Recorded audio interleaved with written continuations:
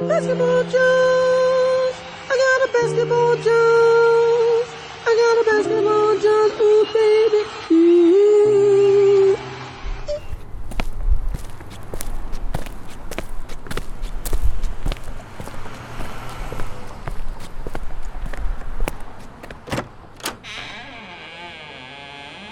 I had to bandage my dad up today. Are you what? He was getting a suitcase at the back of his car and he banged his head on the roof of the boot. Jesus. What, split his head open? Yep. He's just texted me a picture of him with his plaster on his head after getting it glued. With his Paul Ince bandage, or Terry Butcher bandage, maybe. I can't think of a Scottish equivalent. Terry Butcher played for Rangers, it'll do. Ali McCoy's had to wear one at once. My old man split his head open on a barge. You know, they've got the hatch doors. Yeah. Didn't duck enough. Opened the front ones, didn't duck enough, twatted his head on it. And had to go to A&E and have it glued back together. Oh, hello. Oh, welcome to the BTR Pub, the old ball and bag. It's good to have you here. It, of course, means that we're going to answer questions from listeners. I'd say fans, but I don't think they're all our fans, if I'm honest. But there we are. Ads. I'm not sure if Ads is joining us or not, but we are joined by our northernmost correspondent, the brave-hearted Mr. Grant Young. How are you, sir? All right. I'm all right. What's your tipple? All right. Huh? What's your tipple? It's an empty cup right now. Well, we'll have to get that filled up at the bar. AB, he's here as well, our northeastern correspondent, a very happy chap, considering last time he was on the podcast, he was saying that if the Eagles lost a certain number of their games, they actually would be bottom. Hasn't worked out like that, has it? Yeah, pretty good. A lot more positive this week, and yeah, since the last time I was on, the Eagles have went 5-0, so can't complain. I don't know if it's just you not being on the show or Just kidding. or Larry Austin being out has made the difference. I don't know. Yeah. That's one of the Storm. chats, isn't it? One of the things in the Discord is, well, one of the things continually, year on year, is Darius shouldn't be starting.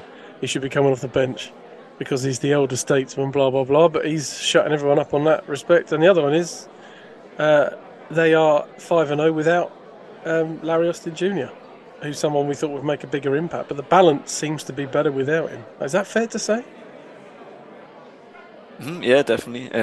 I think kind of having him out, and ever since he went down injured, I guess it's kind of paved the way for Ricky and JJ to kind of do their thing. It's given them a lot more minutes.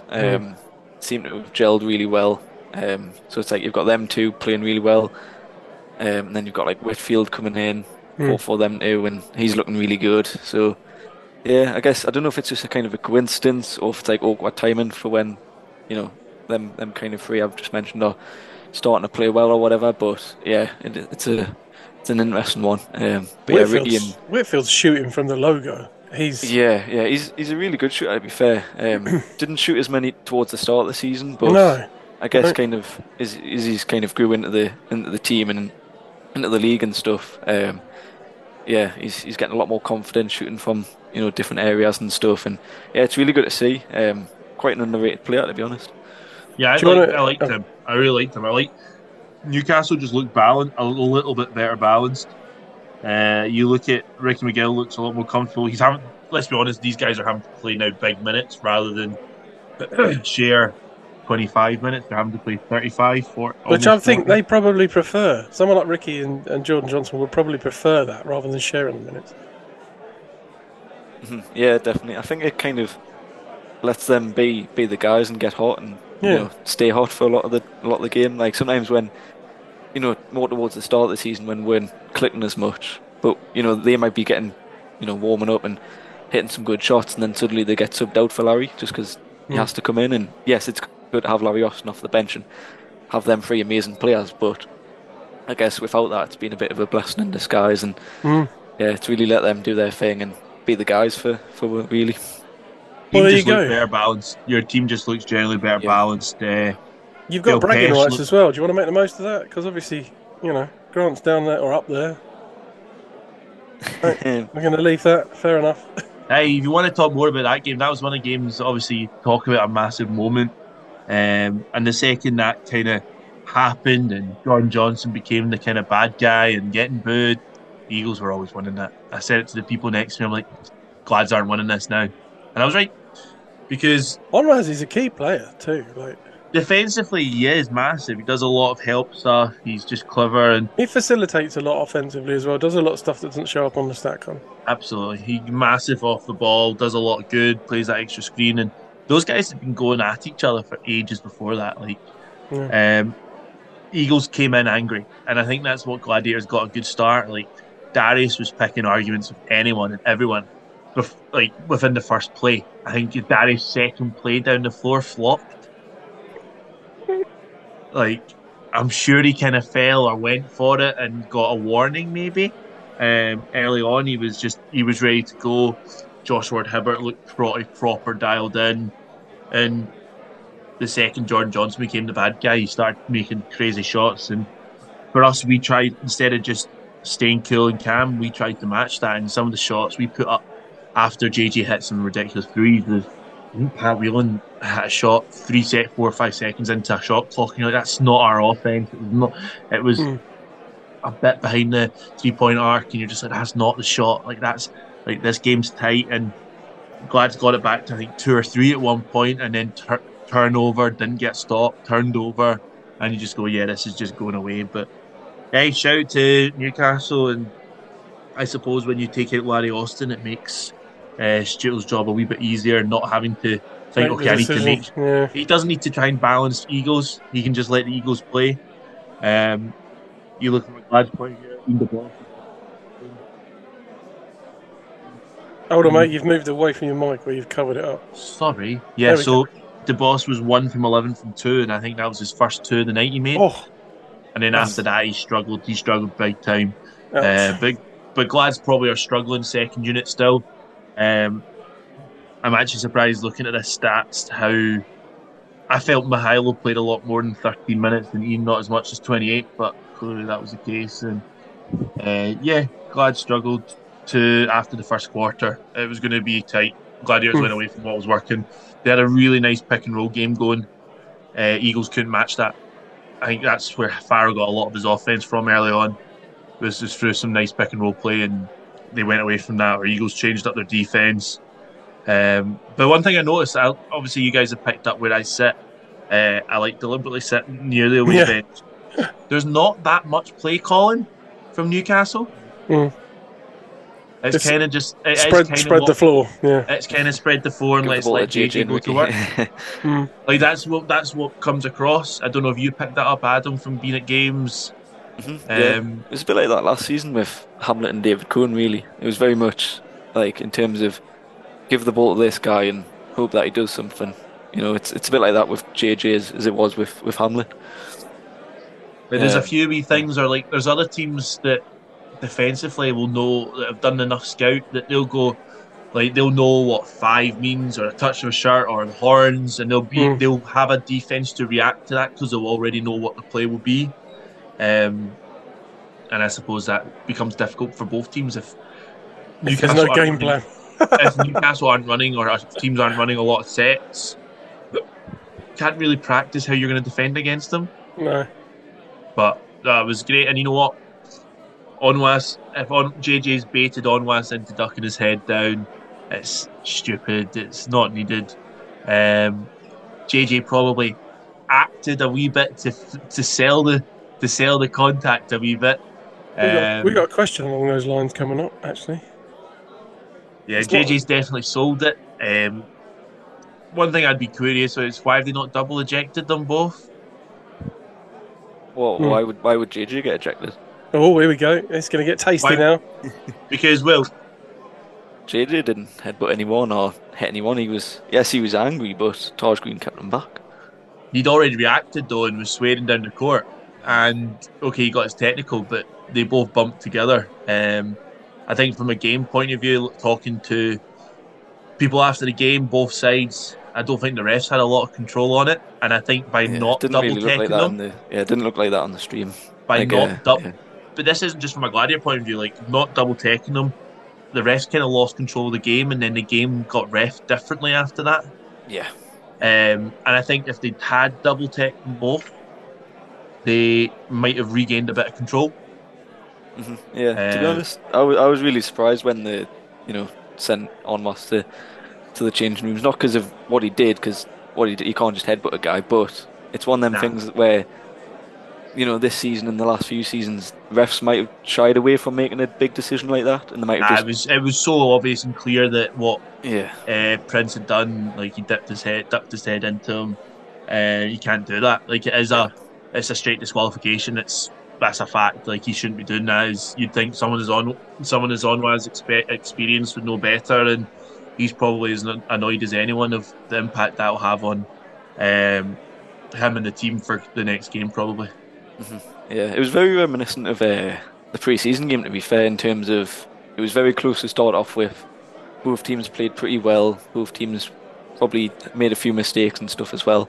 Very chippy. Like I remember the first time I came on here when I was talking about the pre-season game when Ricky was squaring up with Ali Hodzic.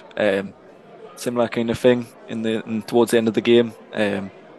Yeah, again very close. Very very chippy and stuff. And yeah, I guess it's of all the wins, it was probably a massive win. In terms of like the league wins this season, there's been a lot of like chat in the Discord and online about how we've beat Plymouth twice and we've beat Manchester and games we should have won, but this win was just pretty massive for the Eagles and stuff because it's a back to back going up to your place where you're playing really well. You were undefeated, weren't you? Yeah. At home on a back to back when.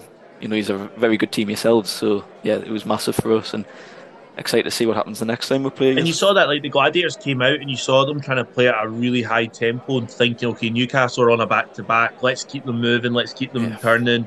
Gladiators played at a higher tempo than they'd played a lot of games this season in league action. So there was a game plan there that, come the second quarter, when either it's the second unit or shots began not dropping, DeBoe's going 1 from 11 is never going to do anything good for a team. Newcastle were allowed back into it, and it swung in just a few moments.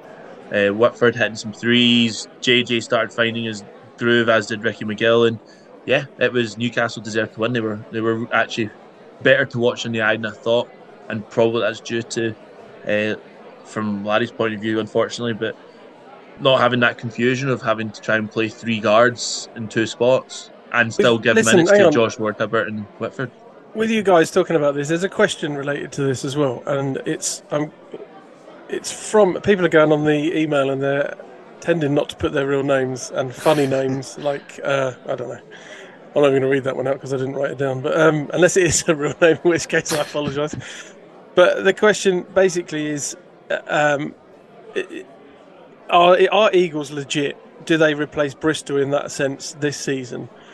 But the perspective they've written it from is that the last 5 games they've won one in Europe against reasonably average European competition. We've got nothing to gauge on that. But then they've beaten the bottom 3 teams, one of them twice, and then they've beaten Caledonia, and they're arguing that Caledonia's run domestically hasn't been as impressive as what they've done in Europe.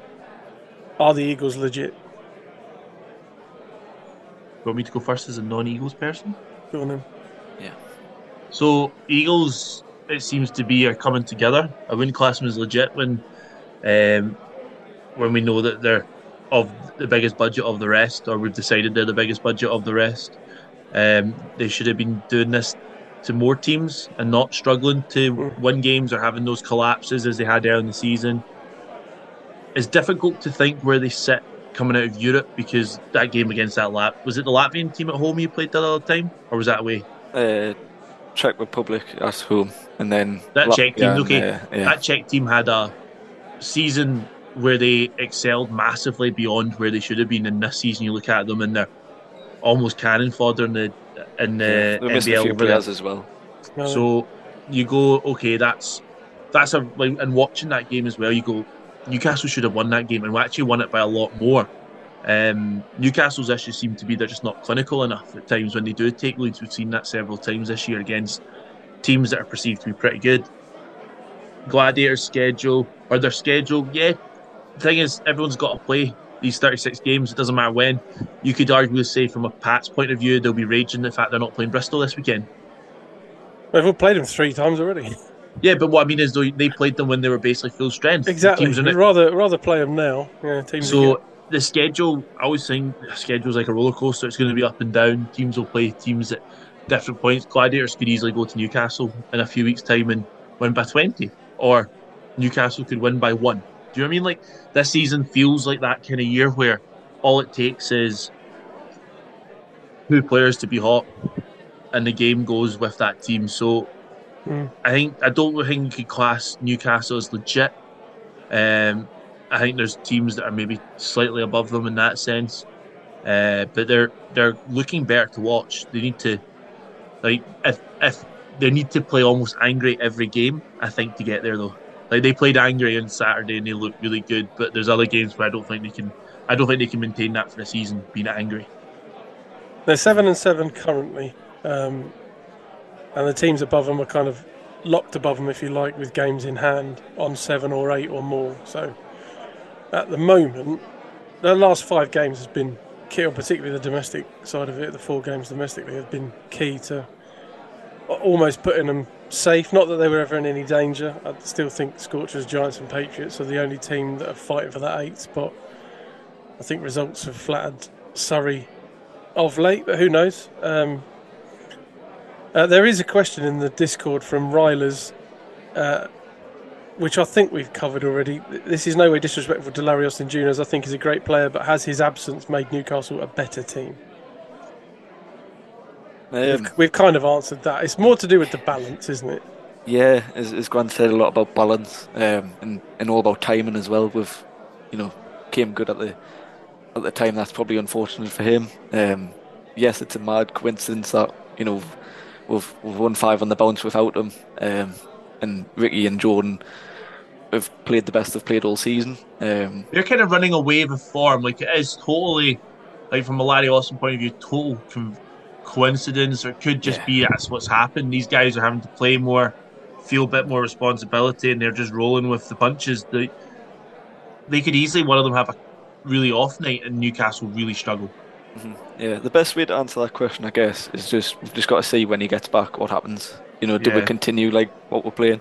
Because there's 3 things that could happen. Either continue the way we're playing, and he doesn't get as many minutes as he probably likes. He comes back in and we might struggle, or he comes back in and we're fine. So there's a lot of different scenarios. We often say it's a test for Stuart, and I feel a bit sorry for him in that respect. But this season's a test. How they do in Europe's a test. Blah blah blah. But that seems to me to be a real test when Larry Austin comes back. How he manages those minutes, and he's, in a sense, he's literally just got to be recovery when Ricky McGill needs a break or when JJ needs a break. Yeah, which is absolutely mental to think when you think of the name Larry Austin Jr. But right now, you can't really get JJ and Ricky out of their stride in the way that they've been playing in the last few games, because you don't want to stop that when they're playing so well. But you can't. Yeah, you can't. Yeah. Like, he's a great team player, Larry, and he's really good for chemistry and camaraderie and stuff.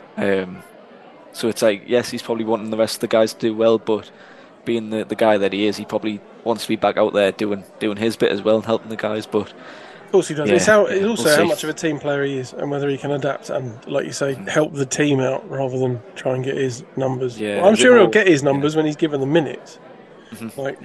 Is it more of a kind of individual thing, or is he going to be that team player? And we'll see. I think he'll be a team player, and he'll accept what Mark tells him and what Mark's plan is for him. But yeah, we'll see. This was not so much a question. There was a lot of chat in the Discord regarding the Flyers' current run of form. Some people putting it solely down to injury problems. Some saying the opposition has stepped up and have been better. I wanted to know where you guys sat on that one, because to me, I mean, I picked them last week simply because they're undermanned, and the fact that they lost just seemed to confirm that to me, but not to some. What do we think, AB? Yeah, probably a bit of both. Probably the teams that they have been playing really well, to be fair. Like Surrey played really well the other night when they played them. And then Manchester played pretty well as well, and that was a great win for them. Much needed for Coach Brian. But as well, they've just been so unlucky with injuries. You know, like a lot of the main guys, like Brad Green's been playing a lot of minutes over the last few weeks, and you know, is it kind of catching up to their main players? And you know, it's tough for them because there's a lot of games like they had a back-to-back this weekend. Didn't go that well for them, and yeah, it's not great. I don't know if they're going to bring in any more players. They brought in that CJ Jackson guy. Seems okay when he had he's his going to first need a bit of time, isn't he? Yeah, he's going to need time, but his resume looks pretty good, so we'll see with him. And do they bring anyone else in? We'll see. They probably need to at this point because the way the squad is, especially if they're still in Europe and stuff. That's for sure. Grant, my man, are they playing that well if this Flyers team is fully fit? 1 from 5 in their last league games. You moved away from your mic again. It must be over here then. Yeah.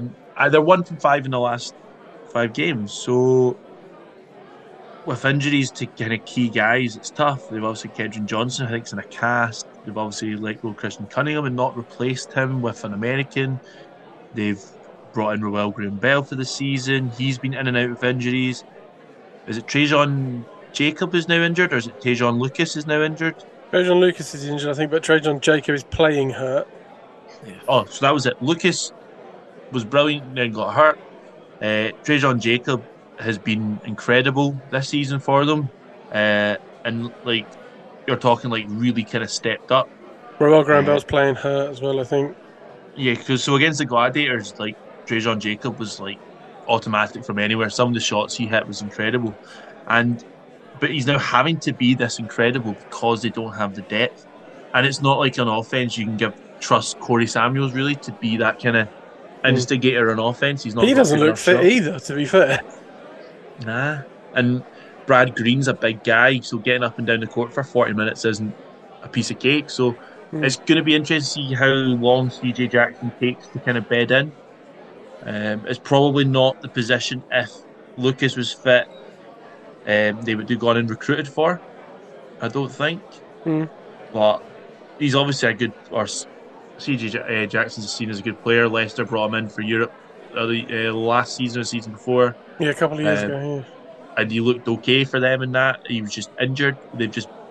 so, yeah, he's one that I don't think he's going to be an outside threat, so he's going to facilitate for them. So Bristol's a big question mark. This mid-season kind of time period now is really tough for every team, like especially competing on multiple fronts. They're gonna need someone. I don't think they can't really rely on people like Corey and even Raf Thomas, Edwards for constant offense.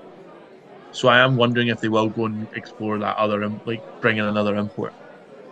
Well, they managed to get themselves top of the BTR Championship and haven't won a game since then. Like they've gradually slid down the table. Are they above Cheshire? No, they're not. Cheshire is second. Well, Cheshire are top of the BTR table. Oh, sorry. I thought you said that Bristol were still top. Sorry. No, they've since they achieved the top spot on their own. They've slid down the table. What's your take? What I said at the top. I picked against them because they're banged up. Teams. I mean, it's really difficult in the absence of most of your players and in the absence of a fully fit squad that you actually can put out there. And teams that are playing them look like they're playing well, but are they going to play that well if Flyers... No, of course they're not. We know they're not because we saw the Flyers when they were fully fit and they were shitting on everyone. And you've got to think as well, we did think at the start of the season their kind of one question mark was their lack of depth, really. Yeah, that's right. And it's for once we've got it maybe a little bit right. It's not nice for it to happen to them, to any team to be struck with injury, but it's considering how well they were doing, it's a real it would be nice to see a fully fit Flyers and how far they can go because they were having some tremendous runs and they did really well in Europe as well. And, I think it sucks for the Southwest, and I know Matt Hardy, bless him, is not a happy chap. But we'll see how well their players recoup and come back. But there are players that won't be coming back, and that's for the Riders. We have a question from Judy. Segue, good one. What's going on at the Riders? 2 players leaving in a week. It's 3 players now, isn't it? Haven't 3 players left now? Mm-hmm. Yep. Yeah, that tweet must have came through. That message must have came through like an hour before the next one. You're probably right. It was 12 hours ago, yeah. And no explanation from the club at that stage. I don't know if there's been one as of yet. I mean, we said with ads on the show last week that BBL teams, there's no such thing as a rebuild, because at the end of the season, 90% of your squad fucks off, and you have to get a new 90% of the squad in again. However, turns out we do have rebuilds. They're during the season. This is a weird one because it's very much unlike Rob to go mass rip up and change the whole image, but his starting 5 of those 3 guys hasn't been very good.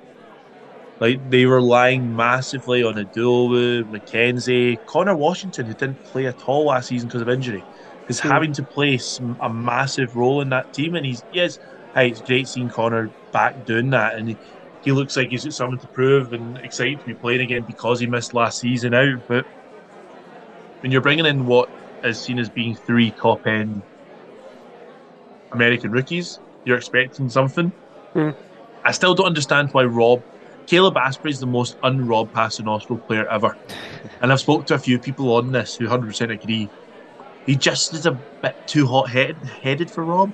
And I don't know if that's the reason, because Asprey's looked decent for them. And you've gone over to the side again, can't you? I'm going to move this to this side then. He's been the kind of, I think at times, the better of the 3 Americans they've released. But again, typical rookie, 1 minute amazing, the next not so good, and you just wonder if Rob's just had enough, or if there is anything else going on in the background. And I'll be curious to see what Rob replaces these guys with. He's obviously got these 3 players replacing, but remember, Leicester only used 5 import slots. They technically could bring 4 guys in. Well, I don't know if this is a hot take or not, but I wasn't surprised. We've just not seen them, for a long time in this situation where they are underperforming, and the recruits he's got in aren't doing essentially what he wants them to do. AB, what's your take?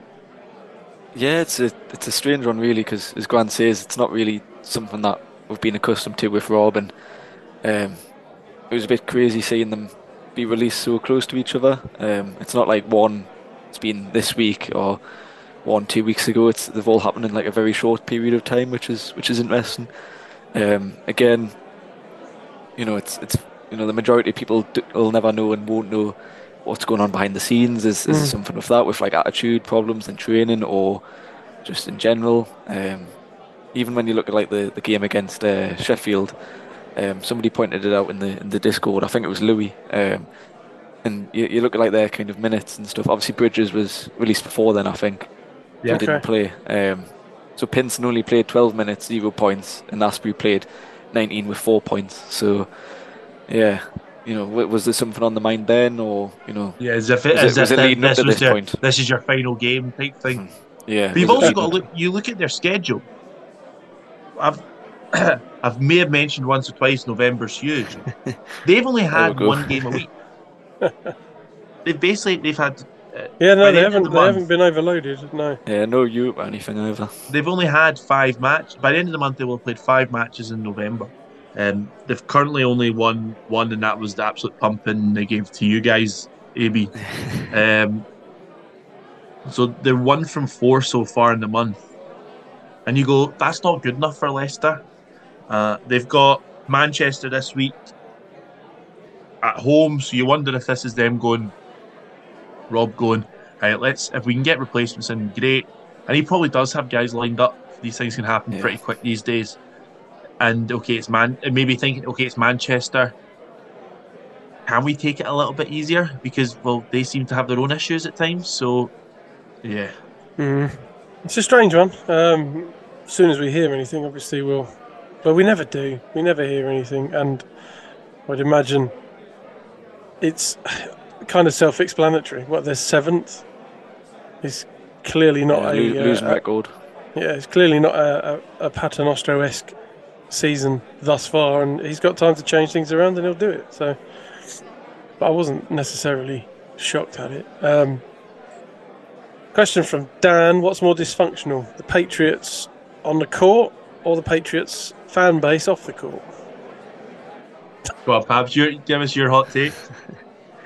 I don't really have I don't know. It's difficult when you say Pats fans from one respect, because there's obviously, although no one, it's kind of the elephant in the room, there is definitely an old Raiders side of it that won't ever acknowledge anything positive from the Patriots. Not that there's been a lot positive this season.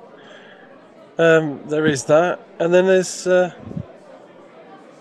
couple of guys who are kind of approaching it from more of a football perspective, asking questions and things that you'd possibly asked of a director of a football team, which is fair enough, I guess.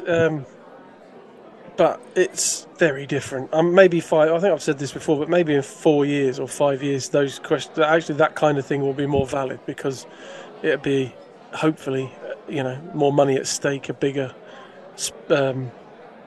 arena, a bigger spectrum, if you like, and questions, asking about the direction of the team and all that kind of thing a little bit more viable. As it stands, it's frustrating for Pats fans right now, because what you see is what you get. I will say, and we've mentioned it already, the Eagles, last 2 games against the Eagles are starting to play how they're meant to play. Like, they're meant to be second. I mean, they were predicted by some to be challenging London with the BBL All-Star team that they kind of put together, and they're putting it together.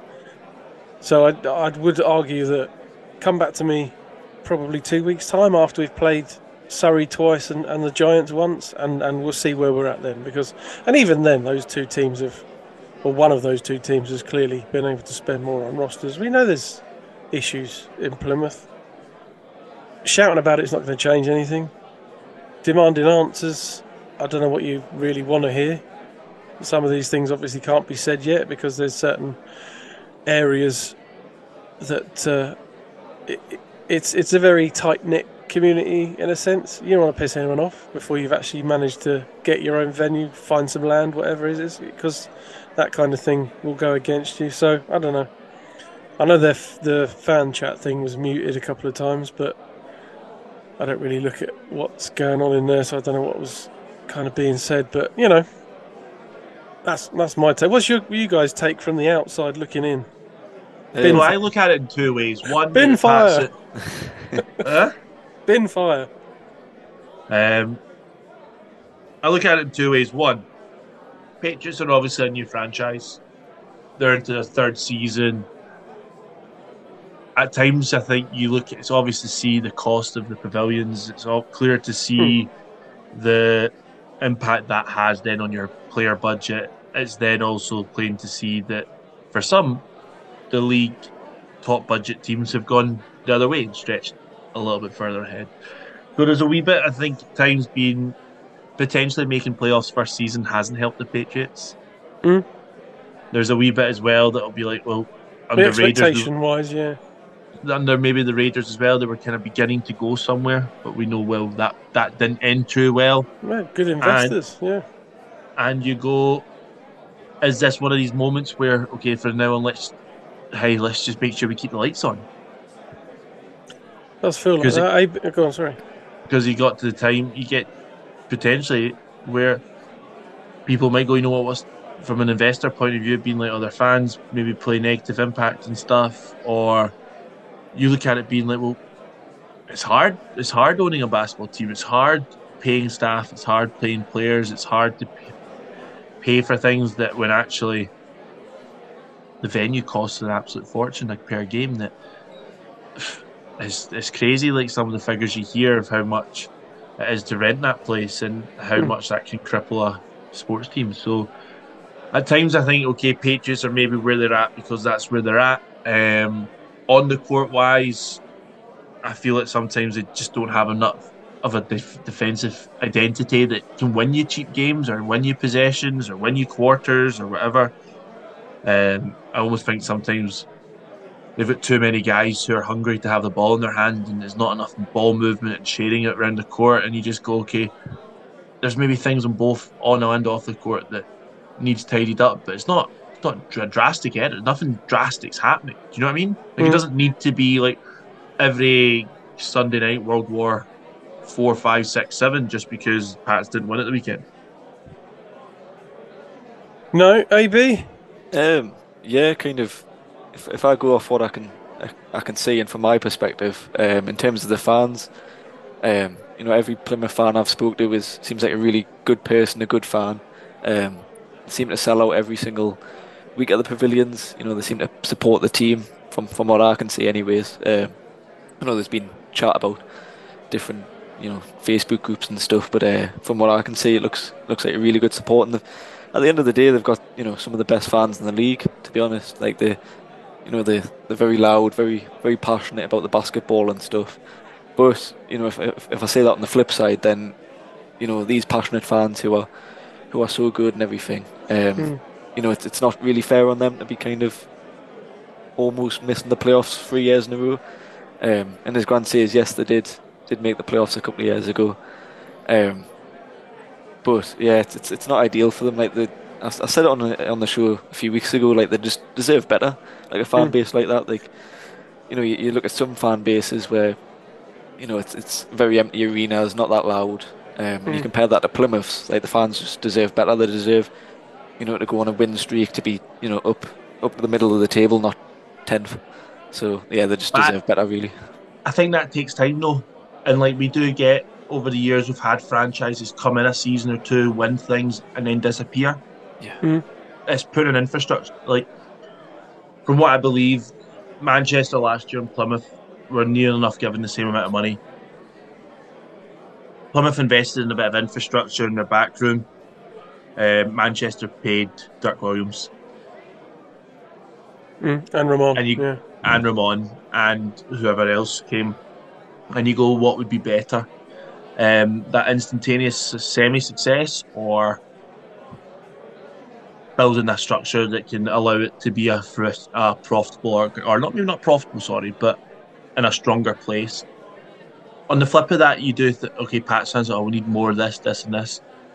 Have they got an official supporters club? Is it one of these cases where there's a lot of people wanting their voice heard but don't actually want to make a difference, and they're quite happy they're quite happy to have their words spoken or typed on Facebook on a Sunday night or Saturday night or whatever, whereas actually, make it a proper supporters voice club, have a supporters voice or a supporters club or something that you can then go to the club with a bit of better dialogue rather than, do you know what I mean? Like make it proper. So you're actually, what you're saying makes sense. I think the telling side of it is that when they beat the Lions, obviously the real Pats fans stood up and were overjoyed, and the ones who weren't necessarily went very quiet, and there wasn't any negativity. And then obviously, it is what it is. We, as Pats fans, we're probably expecting them to push on a bit and at least keep the game close, or both the games close with the Eagles. And it would appear, you've got to really disrespect these guys if you want them to play, because they've not really turned up since that Lions game. I think we're better with Dusha on the court. He facilitates much better. He gets the offense going a bit better. But who knows? Like, we'll see. But like I said, when they come up against the Giants and the Scorchers twice, let's talk again, and see where it's at.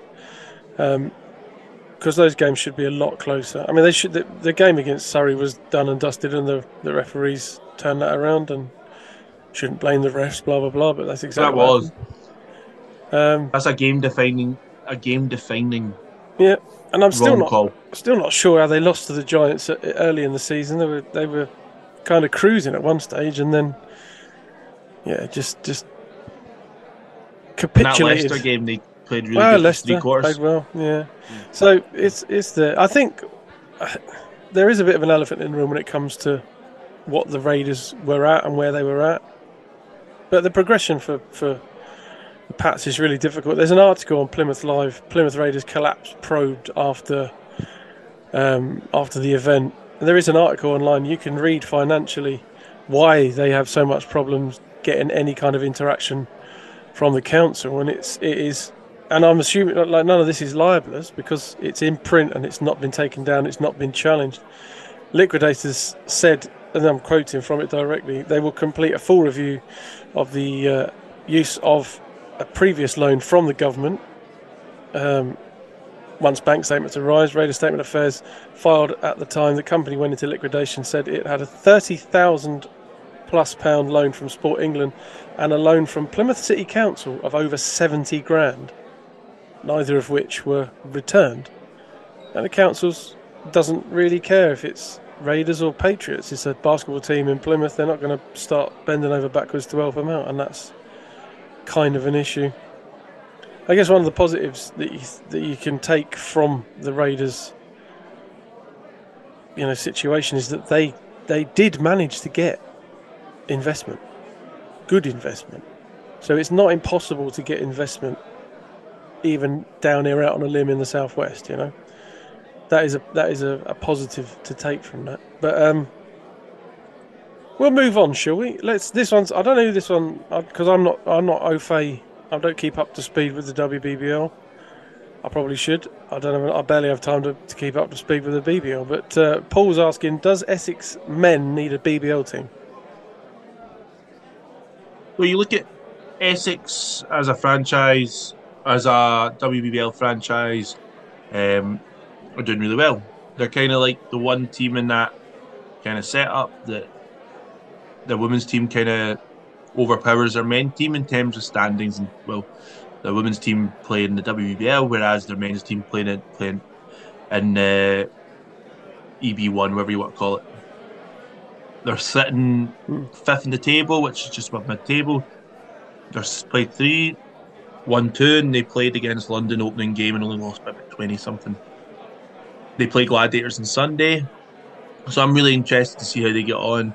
They've got a good facility. I think they put on their socials that they basically had 1,500 people at their WBBL game at the weekend. Nice. And they charge like £8-9 a game apparently from just reading the Discord. So there's obviously an appetite there. It's very much a uni kind of program a bit. And I think I said it in the Discord. Someone said, "Oh, I wonder if that model doesn't work." And I just went, "Well, see Surrey. It's basically the same as Surrey, isn't it? Surrey Sports Park." Not far from Bristol either. Bristol use the university and the sport. They're SGS. Yeah, SGS. So it could work. I think their men's team are near the top in Division 1 as well. And you go, I think the big question comes, well, is there an appetite? Is there a market for a men's team there? Is it just over years because the women's team's been there maybe a bit more established than the men? Is there an appetite for a pro men's team? And then can they afford to even pay themselves to get in there? Like, are they happy with that kind of almost semi-pro status of playing in Division 1 in England? I don't think there's any lack of coincidence that we've had Birmingham always coming in. Since Birmingham stopped being in the BBL, they've always been having a new team. Yeah. And that seemed on the verge. Gloucester seemed on the verge. We've had talk of Cardiff, we've had talk of Belfast, talk of Liverpool. I don't think it's a surprise or a secret that actually looks like the BBL are doing a bit of due diligence and are almost like, well, if you don't have the infrastructure, Reading were about ready to come in, and it was almost like you're not ready. We're looking for people coming in with money to start with, rather than I guess it makes sense, rather than what you've got now, which is a few teams that have okay funding, but you're looking for investors constantly. To have a team come in with an investor already makes more sense moving forwards, and that's obviously what they're doing. I don't think there's any. I think you need quite a lot behind you to get a BBL team now. And I suppose a team like Essex are just seen as a uni team, and we saw how the changes to the visa application process a few years ago kind of is the thing that killed off Leicester. Like, you couldn't get a visa or the same cheap visas as you used to for students. It had to be done like professional sports visas. These guys can still play university stuff, but it's like a different process and it's just more expensive for teams. Would teams like Essex or other kind of university programs want to do that? Probably not. AB, you got a take on it? Or should we move on? Yeah, I guess kind of the more the merrier in terms of teams. Yes, it costs a lot of money and there's a hell of a lot of work that needs to be done that people don't realise when you've got a new team coming into the league. I know the CEO, Radin, he posted a picture of Belfast, so Yeah, looks like we might have an Northern Irish team, Belfast Celtics coming back. Northern Irish team joining when whatever time frame it is, could be 3-5 years, a couple of years, whatever. So yeah, the more the merrier, I guess. In terms of Essex, like just looking at their kind of social media and the website, they look like a really kind of well structured team. We've talked about how many fans they get in the games and stuff. So, and I guess it all comes down to fans as well. I guess if you're starting a team, you need to have a good enough fan base to support your team week in, week out. If they're the guys paying the money for tickets and supporting the club, it's massive, especially now that the league's growing and more people are known about it. It's probably one of the key things, as well as obviously the money to build the infrastructure and the buy-in or whatever it is. But yeah. Well, there you go. We're talking of new franchises. John's got a question. What happens first? Manchester have a takeover or an announcement of a new BBL franchise? He's put 2024 or 2025 as a kind of cut-off point, I guess. But what do you think happens first, fellas? Well, it was then swiftly followed by some eyes from a certain Giants person. So, curious to see what. And hey, we've been talking all season about the being told that there was stuff happening in Manchester and like what actually went down type thing in the Manchester type team. Like people like Ads, Pat Whelan, all speak so passionately about basketball in that city that they deserve a team that they can watch and enjoy and that does well. So very interested to see what's next for Manchester. They deserve something to kind of go their way. So, but then in the same sense, I'm like, well, okay, if that happens, I expect we'll have Belfast in the league next year. That's based on nothing bar that one picture. I'm like, well, let's just say Belfast are in for next season. Exciting. Which is exciting. That's a. We can all get flights to it. We can meet there in a flight, probably. I can't afford it already. I'd have to drive to Rosslare and get the ferry. I might do that's ERA. That's the Republic of Ireland. So yeah, I don't know. It's one it could be both. They could all be part of the same kind of deal of announcements and Giants have new owners or new investors or someone that's taken over the debt and there's a team in Belfast. What do we? I mean, there's been talk of a takeover for a long time in Manchester since they went into. Well, they're not in Are they in liquidation yet? Or administration, or somewhat. Yeah. Well, is it? Since there's one then, of those terms. Talk.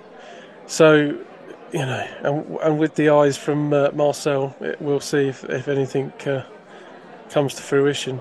Positive. They apparently had some sort of VIP guests at the last game, so nice. We'll see how that was. Ads not invited? No. I don't know. It depends how many of them heard the last show. I guess he's not been happy, Bunny, has he? What did you make of that, by the way, AB? The Ads is still. I say little. Adds his first 15-20 minute rant. Oh, I loved it, to be fair. Yeah, it was really entertaining. Obviously, I listened to it last week when you posted it and stuff, and yeah, I was loving it. It was, great show. So yeah, really. I feel like I need to apologise for my 5 fucks and my one sentence. It's fine. So it's good. I spoke to my dad afterwards. He was like, "I listened to the clip. Probably only 4 were required." I love the passion. It's just, it's great. You need a bit of that from time to time. It is madness, isn't it? Coming down here on the 23rd. Yeah, I would drive. But having said that, you're not guaranteed to get back to Scotland if you drive, are you? So you got trains on the thing. I mean, you're acting like it's proper winter up here. Like it's already -1. You said that last week. Aye, but it's mild this week. It's 5 degrees. Oh, lovely. Balmy. Shorts and t-shirt. Another question from Paul. What is the cost? Oh, okay, technical question. I don't know if we'll be able to answer this specifically, but what is the cost of bringing an old team back, like Brighton Bears, for example? Do you have to buy the name back and pay off any debt associated with the club when it folded? I can tell you for a fact on that one because I looked into it a while back. You have to own the franchise essentially, so you'd have to try and Nick Nurse still owns that franchise. You would have to buy that from Nick Nurse. Technically speaking, it didn't leave with any debt. It just ceased doing business. Like, it didn't go into liquidation or anything like that. He just took it to America and tried to get it attached to a G League team, but was unsuccessful. And then he just went into coaching college and G League himself. So, unless you guys know anything differently, that as far as I'm aware, that's the process. It's then a case of, I wouldn't be sure how the registration would work in terms of coming back into the BBL, having been a franchise. It depends, does it not? I wonder if it depends who earns almost the IP, the intellectual property for that. If you're calling it, it's Nick Nurse. Nick Nurse owns the thing, the whole thing. Let's just say it's Brighton Bears, and you decide to call yourself Brighton Bears. And sometimes for me, it doesn't automatically mean you should get, especially if there's been a massive gap, like if the Birmingham Bullets came back. It's coming on 20 years, isn't it? What are we, 2024? It'd be 18 years. Since the Bullets? Since the Bears. Since the Bears. But Bullets is even longer. Yeah, I thought the Bullets went after Brighton. No, Bullets were before. I'll check it, but I'm fairly confident the Bullets were done before the Bears were done. I was going to say maybe a year or two, but maybe that's because then the Panthers and whoever else from Birmingham appeared. So I think it must be pretty hard, and as you say, it depends who owns them and what's the structure of it. If it's been like what you said, basically Brighton Bears just ceased to exist. They didn't want the franchise anymore. Nick Nurse still owns them. Well, that said, actually, Gary Chicken Smith, and I forget the name of the other guy, because they did a little YouTube video a while ago with a something they took forward to Brighton and Hove Council, or Brighton Council as it is now, I think. So whether or not they now own the franchise, I don't know. But they had been running Sussex Bears, which apparently now shows up as Brighton Bears. Who knows? I don't know enough about it. Yeah, it'd take a hell of a lot of work, that's for sure. Either way. Indeed. Right, another question. What we got? Is the 6 import rule actually causing more problems than it's worth for some teams, i.e. Leicester? Most of their better, consistent players are British.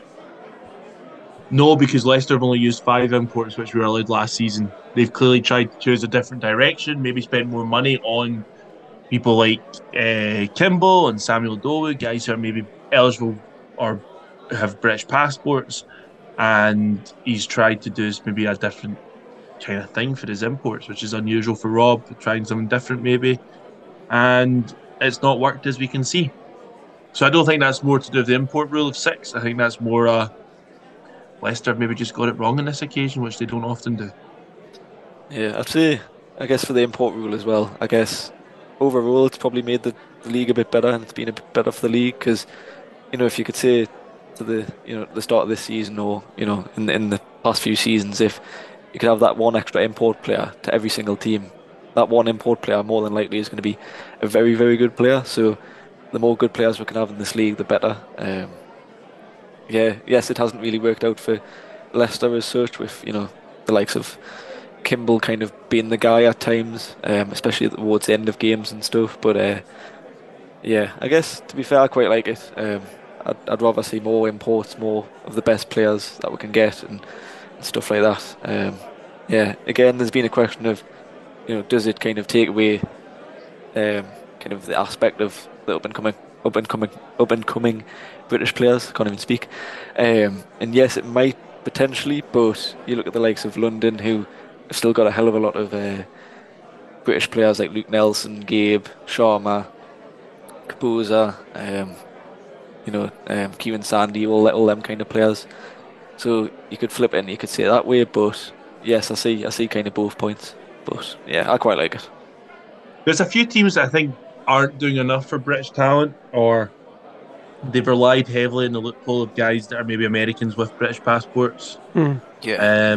And I've said it before. I would love a rule where we've got to have X amount of GB players, and maybe not having to have or X amount of under 25 guys. And I've said that before, where I think we could go there. But then on the other hand, I'm like, is that the job of the BBL to do? Yeah, was another thing that Pat Whelan said when he was in Canada, when during the league they have to have like one or two Canadian players on the court at a time. Something like they that. do that yeah. in other places as well. Yeah, Germany got another rule like that. Good to see that you listen to Quadcast, Adam. Good man. There'll be another Pat Whelan feature next week or over the weekend, so watch out for that one. Breaking news. Friends. Oh, what a guy. Hey, how good's their podcast? I'm a big Brilliant. fan of that Yeah, podcast. I'm loving it. And they read my question out as well recently, which was good. Did you get all excited? Featured on Twitter as well, which I enjoyed. Yeah, I did. Yeah, they're a great bunch of guys, just really down to earth, and yeah, great people. So I was gutted that Gino didn't come back though. I thought without a team, I thought Leicester would move in. I actually thought Caledonia would move in, but didn't happen. They should have done. I don't know. The German team bought him out of his Israeli contract, didn't he? So you'd have to that wouldn't be cheap. And it seems Gino likes to get paid, so he's worth it though. You know. I think. Yeah. And hey, if he came back for one more season, he becomes legit. He certainly does. So he certainly does. And I'd like to see that. Who knows? Question from John related. He's got two bits actually. It's another riders orientated question. What did you think to Jalen Pipkin's buzzer beater at the end of the third in the game against the Riders? Can you remember seeing anyone do that before? I'll be honest, I haven't managed to see that yet. I've heard about it. No, it's unbelievable. It's like you're like, oh, that's not going in. That's not going in. Then, oh shit, it went in. Where did he shoot it from? It was about in line with the free throw line, but in more towards the benches, so it wasn't straight. It was kind of sick. Yeah. What, from his own free throw line? Yeah. Nice. But yeah. I'm trying to think. I've seen half court buzzer beaters. I've seen inbound buzzer beaters. But I don't remember a Hail Mary for a long time. I don't remember seeing one in the BBL. Obviously, Magic Johnson did one. I've seen a few in the NBA, but and there's a famous European clip, which Josh Bet might be Limoges. One of the teams he follows had a similar event where the guy got the inbound. I think he was pretty much under his own basket, and he launches it, and it goes in. Part of me wants to say Connor Washington's done something, maybe. Yeah, did Drew Sullivan do something like that as well? I don't know. Because he's a big dude. I feel like he just quarterbacked it. I feel like this is where it's difficult to remember to go back because without social media and content, but nothing was clipped like it is nowadays. Oh god, no. You'd have to go through the archives, and no one's allowed near the archives. That Pipkins play was clipped and already shown on the other coverage of every game that weekend within minutes of it happening. So it was the same as, ironically, the Asprey and Taj Green mix-up was shown very quickly, and I'm actually surprised the league haven't clipped up Onwaz and JJ, so maybe they changed their content team because they've gone, wait, maybe this isn't good for us. We've got some violent guys. He also wants to know what are our thoughts on Kibble Mackenzie's football, in inverted commas, theatrics, arms in the air, appealing for a foul, shaking his head, etc. Every time he ends up on his backside, which always seems to be when he doesn't beat his defender.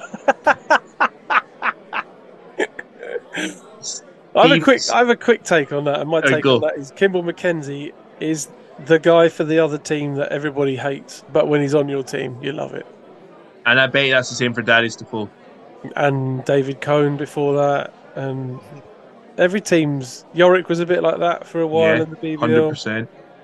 You know, a player on the opposition that he's niggly, does all the bits. I feel like he's that guy. And he does what he does a lot of the times. He doesn't mind playing the kind of pantomime villain, if you like.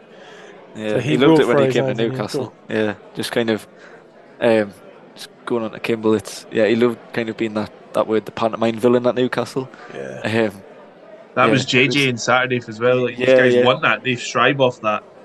Yeah, like he was getting a bit of stick off our fans for, supposedly flopping and stuff. Obviously he'll have a different opinion to that, but um, and obviously you got Will Neighbour sent off when Will Neighbour apparently elbowed him, but it was a bit, Will Neighbour's up here and Kimball's down here, so there's that. But Yeah, and yeah, he Will's just didn't. turned with Yeah, his elbow. There's nothing, no intent there. yeah. Oh no, definitely not. But yeah, Kimball was kind of shushing the fans and yeah, pointing to his ear and all that, kind of giving it back to them and that, which is good to see and it's Well, do entertaining. But you remember yeah, Oni he did loves it? it.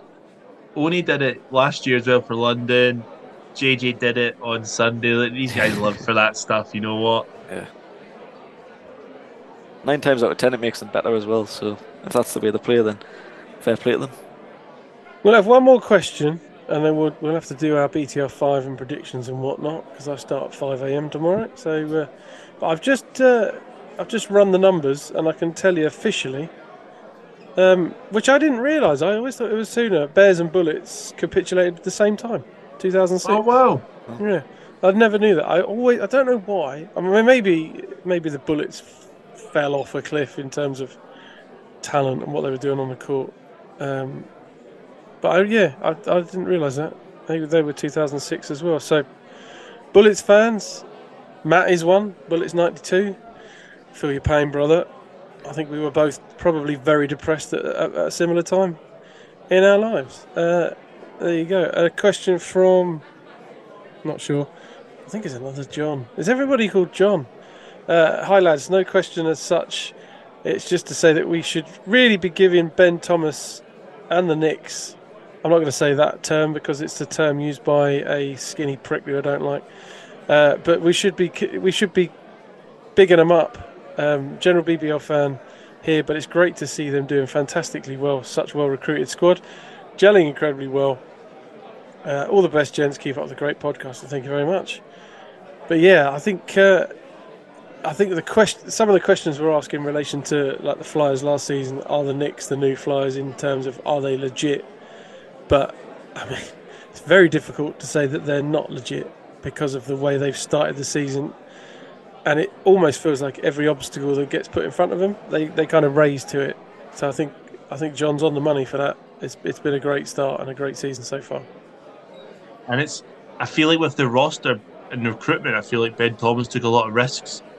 Like on paper, when you see it first, like there's quite a mismatch of guys and styles and heights and games or backgrounds, and it's clearly working for them at the moment. Guys must be happy, and they're winning games and winning them in pretty cool style. Like Maceo Jack's really kicked on as the main man, but then you add in Aaron Rai, who looked back in good form.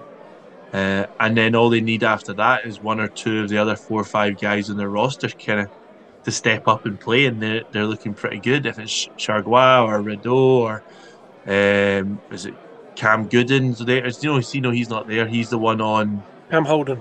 Holden, sorry. And EJ Stevens. EJ Stevens is probably their weakest import so far, and it'll be interesting to see what. Ads always talks about Cheshire making a change.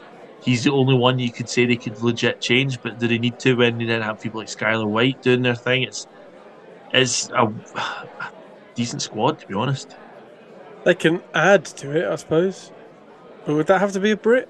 Yeah, it would have to be a Brit.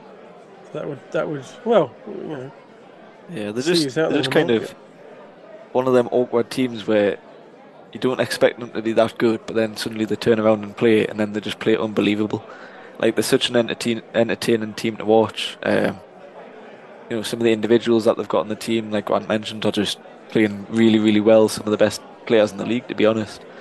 Aaron Rye's been unbelievable, and just they've been consistent all season, really. They're beating the teams that they should beat. They've beaten teams like Leicester and stuff like that. Like they've beat them twice, which is pretty big for them. And yeah, it's just pretty big, especially when they lost the likes of Larry Austin and stuff last season, and he was massive for them, and he had a lot of history with them, But yeah, it's just a funny one really because they're just so good, but you don't really expect them to be. But now that we've seen them for so long, I guess you could say they are legit, and they're just a really good team to be honest. More consistent than the rest, I guess you could say. Well, there you are. That'll be the questions for now, fellas. We'll rattle through BTR 5. I'm going to throw, and I know Ads would like to have done it if he was here, but I'm going to throw Nick Lewis in there immediately as my pick. 33 points, 10 of 18 from the floor, 4 from 9 from 3, index of 33, 7 rebounds, 4 assists, stepping up big time for his team. William Lee struggled in that. That, of course, was in a loss, but it was against the Lions, so I feel like he deserves a nod for that. Plus, didn't he play well as well in their win? Yeah. 74-68 against the banged up Bristol Flyers, but you can only beat what they put in front of you. Yeah, Nick Lewis, 23 points, 4 rebounds. Yeah, so he's had a good weekend. He gets my pick. Either of you got one you wanna anchor in there? Jordan Johnson for me. Yeah. Unbelievable in both games, I guess you could say. On Friday against Plymouth, 24 and 13 assists. Really, really good. 10 for 10 on free throws. And then if we go to Caledonia, again, he was the guy, as Grant says. Probably helped them a bit when they were booing him and getting on his back. Again, 24 points again. 8 for 8 on the free throw line. 7 assists. And yeah, just probably won us that game and was the difference maker for us, and just really, really good player. The last 5 games and in November specifically, he's just been unbelievable, and probably a bit biased, but he's probably one of the best players in the league so far at the moment. I'm not saying he is the best, but he's one of them. Ramon 2.0. Yeah. Hey, perhaps as if we've been proved right again that he'd be their main player, eh? Amazing, isn't it? Yeah, amazing. It's funny, the biggest irony of that was that Nicholson was adamant that it was Ricky McGill, and then when it came to the fantasy draft league, he had the first pick, and who'd he pick? Jordan Johnson. So,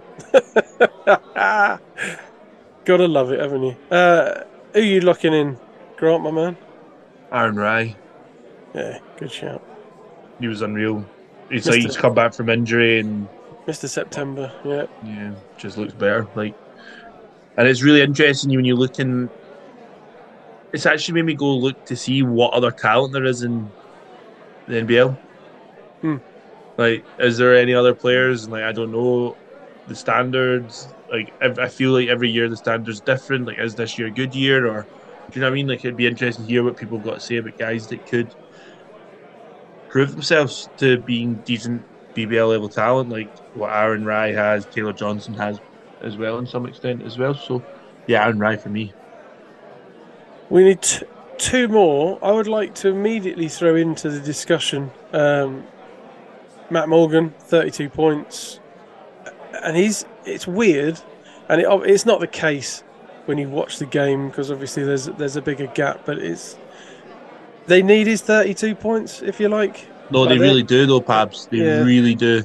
They only won the game by 8 points. They really do need him at the moment. Without Tariq, I feel like they struggle, and that Matt Morgan is having to, I think, play a massive role to win them games a lot of the time.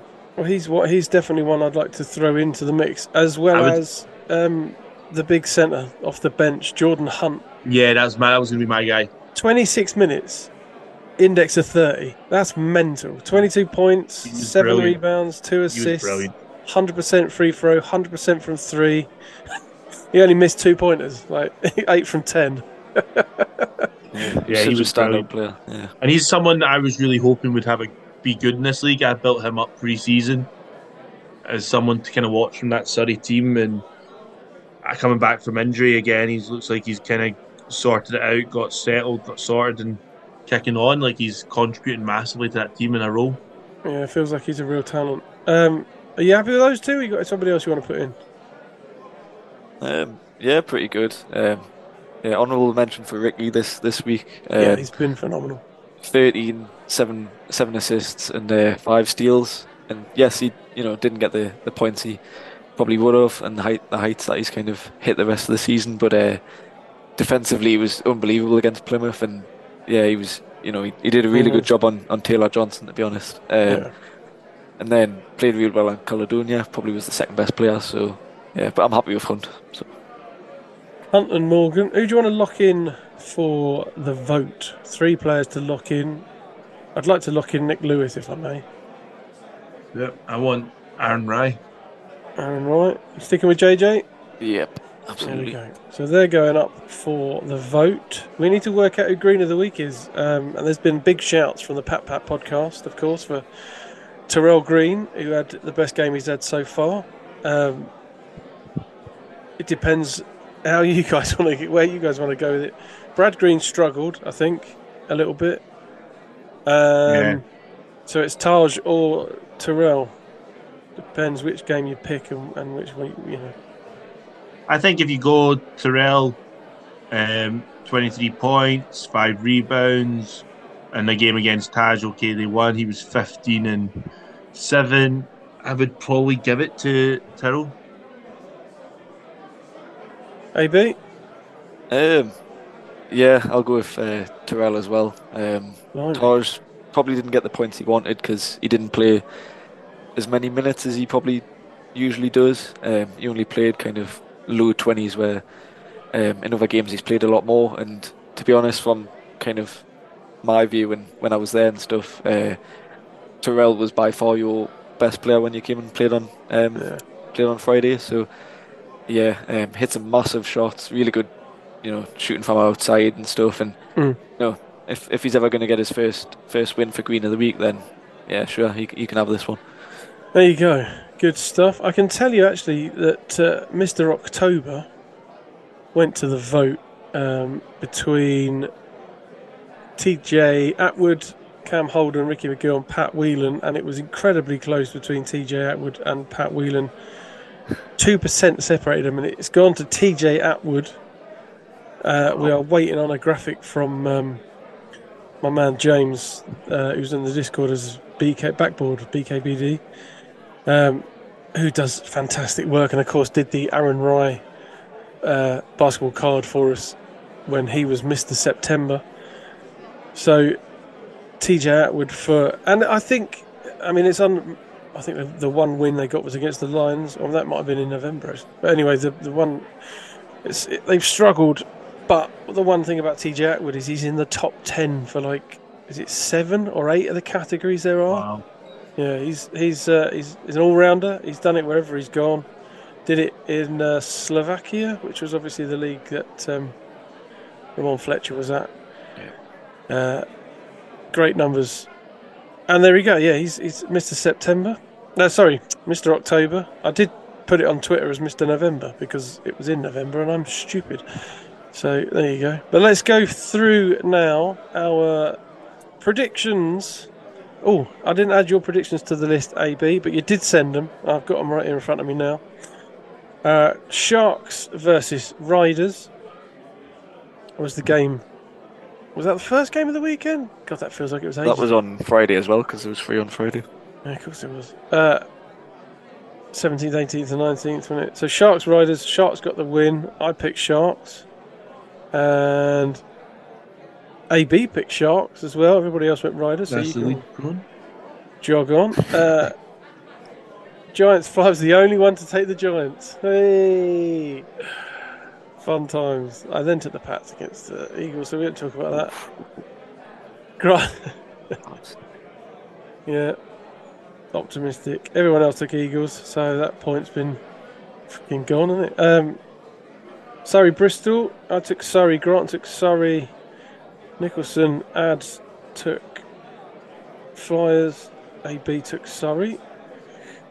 We all went Glads for Glads Eagles, including AB. Disappointing. Oh dear. I thought they couldn't do it on the back-to-back. Yeah. Yeah, it was going to be too much, but apparently not. The numbers aren't good. Just get angry. That's all I need to do is get angry. And everyone went for the Knicks, and of course they came up trumps.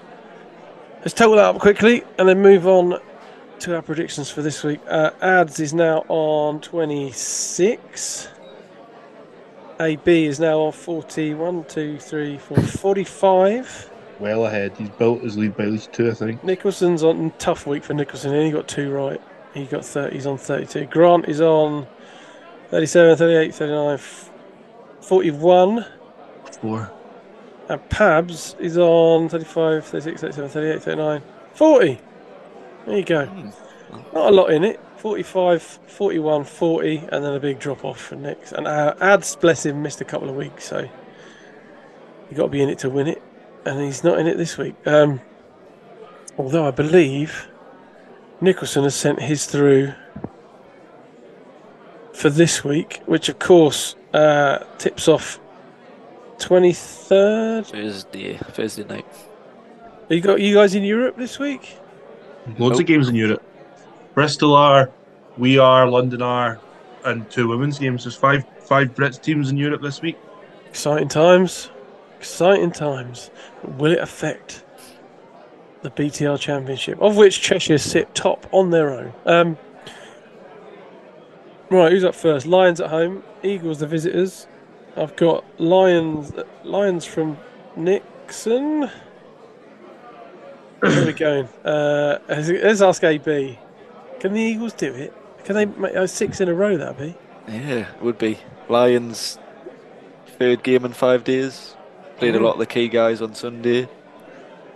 European game the night before. Yeah, they go on Wednesday, Thursday. Yeah, back to back. Yes, it's not against a very good European team because like European teams 0-7, but still, it's a European game. How weird would that be? They rest players in the European game and play them against us. Yeah, I hope not, but could happen. Yeah, I think we can do it. Oh, he's gone Eagles. Yeah, I love it. Let's do it. I hope not. Just for the sake of. This is the one time I want the Eagles to lose. Nathan and Jack's T-shirt that says "We are the one" in 12-1, or it's just "We are the one." If there's ever a time we're going to do it, then it'd be the 3rd game in 5 days after we're back to back. So best opportunity. Yeah. After all that, I'm going Lions. Grant, where you going? Yeah, I'm going Lions too. We'll stick ads down for. Oh, I don't know. I was going to say we'll stick ads down for Lions, but it's not guaranteed that he's going to pick that way, is it? Right. Next up, Giants at home. Pats, the visitors. Must-win game for the Pats. Nicholson has obviously gone for the Pats. I think I'm going to go Pats as well, just because I don't really want to entertain another kind of outcome for it. I'll leave that to you guys. AB? Giants. Ooh. Grant? Oh, it's tough, that. I really want to try and find a way that Pats win this. But I think, and this is crazy, Manchester play better defence. So, Manchester? Yeah, Giants. Could be in a weird... No, not in a weird way. Could be game of the week, couldn't it? Knowing Pats, they'll lose by about 30. Sorry, Pats fans. Oh, dear. That's that one. Next up, Gladiators at home. Cheshire Phoenix, the visitors. Oh, this one's tough. Nicholson's gone for Gladiators. Grant, you going Glads as well? Yes. I'm going Knicks. Because they're just so good. AB?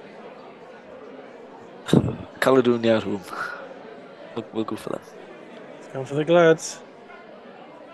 Not the fortress it was, thanks to the Eagles. We've done Nicholson. We did him first. We could cheat. We could do him first every time now, can't we? Really, if he's going to mail him in. Scorchers at home. Eagles are visitors. I'm going Eagles. Is this on the Saturday? So Eagles are going back again. I still think they have too much. Well, there's a Friday in between. Oh, okay. Thursday, Friday, so. Thursday.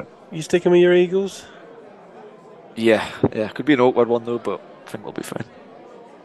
Nicholson's going Eagles. Grant, you going to zag? No. Thought you might be tempted. That's why I left you till last. I would be, but no. Riders at home. I don't think Surrey have the guards to stop either of those two. Riders at home. The next one. Giants on a literal back-to-back after coming all the... Jesus Christ. Oh no, it's not too. I thought they were going back to Manchester. They're away. Well, not too bad. I thought they were coming down to Plymouth, which would have been a hell of a journey to then go back up, but they're not. Of course, they're at home. So they got the Riders away, Leicester at home, Giants the visitors. Riders are in a bit of transition. Is this one that we can put a question mark next to until we see if they make a player announcement? Yeah, but even so, he's got to kind of gel in, unless he. Well, it depends. Well, this is the other thing we didn't mention is they may already have an idea of who they want to come in, and that's what, or somebody may have become available, and that's why they've binned off the 3 guys they've binned off. They've got a better offer, perhaps. But I'm going to put Giants. AB. Oh no, Grant, we'll do you next. Yeah, I'm going Giants.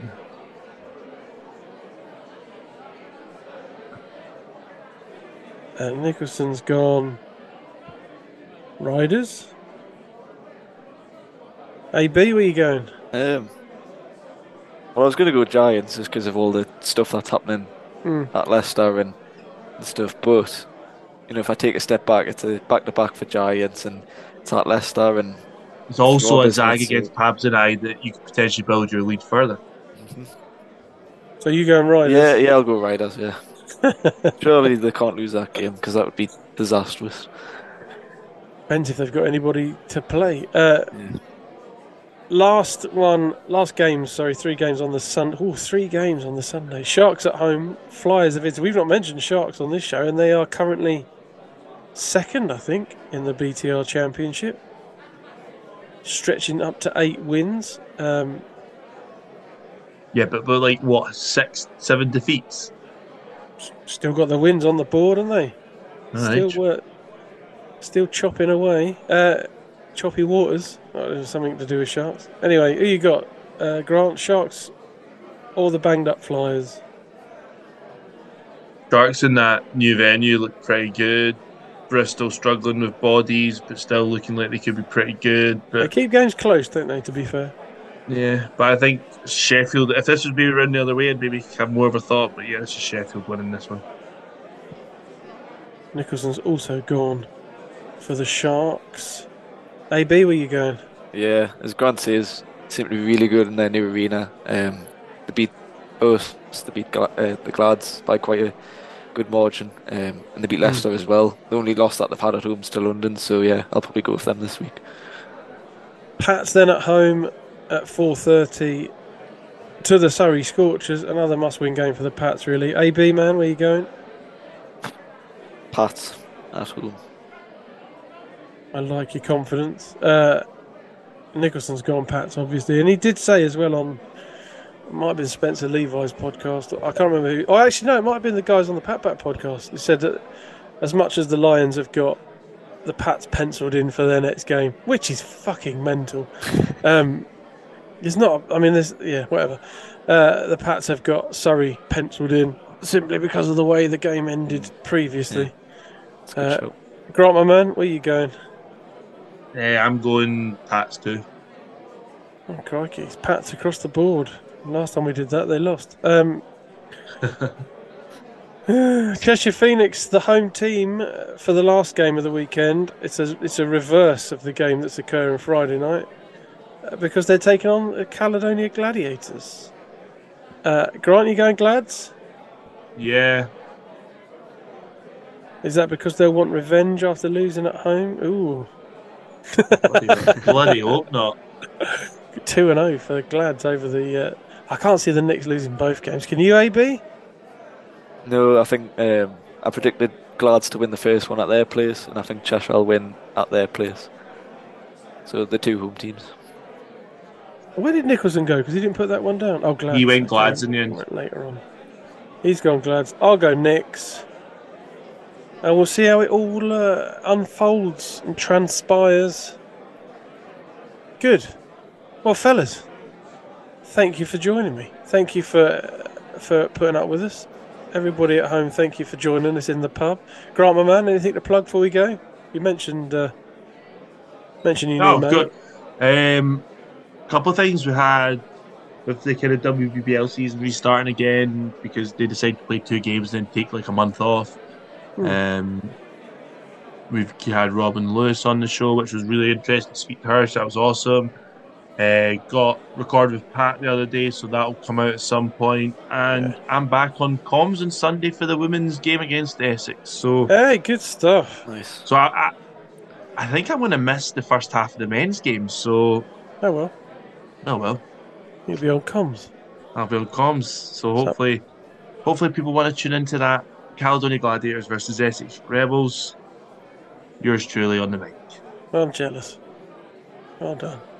You can come and be my co-coms. You can get jumping via Zoom.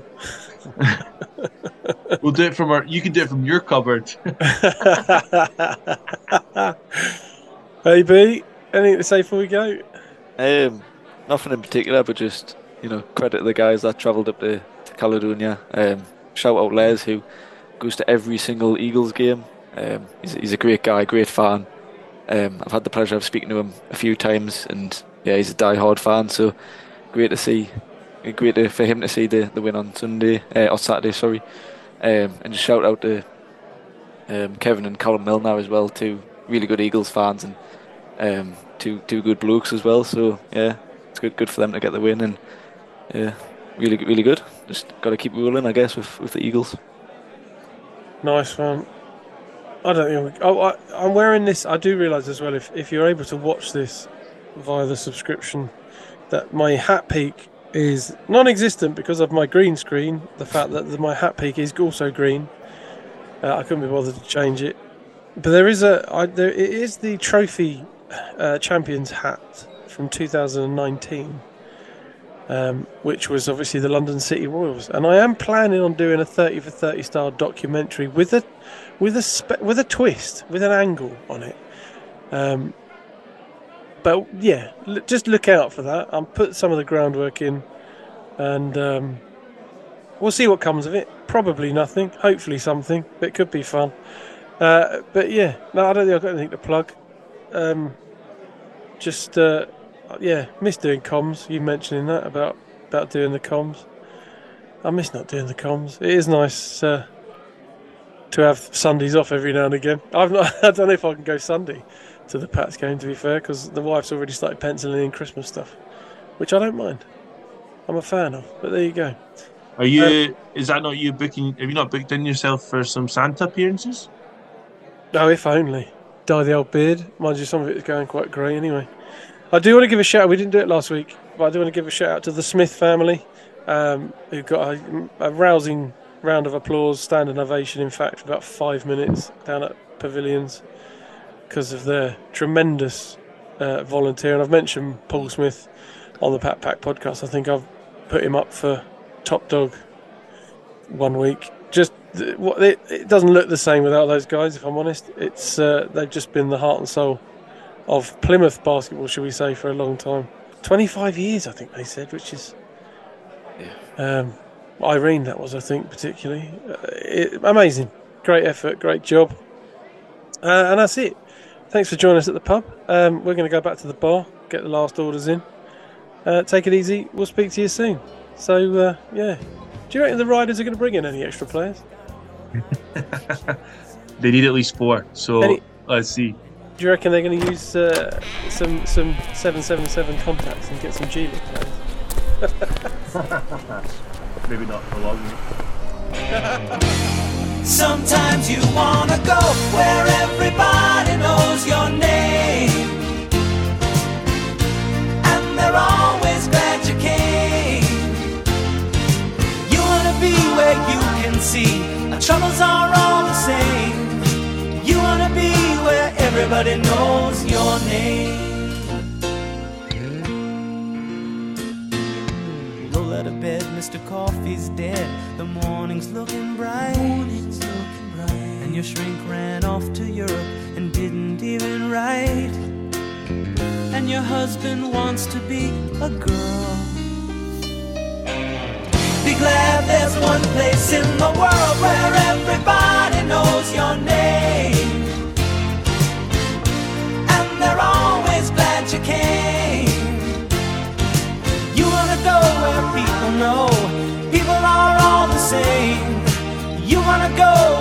Everybody knows you're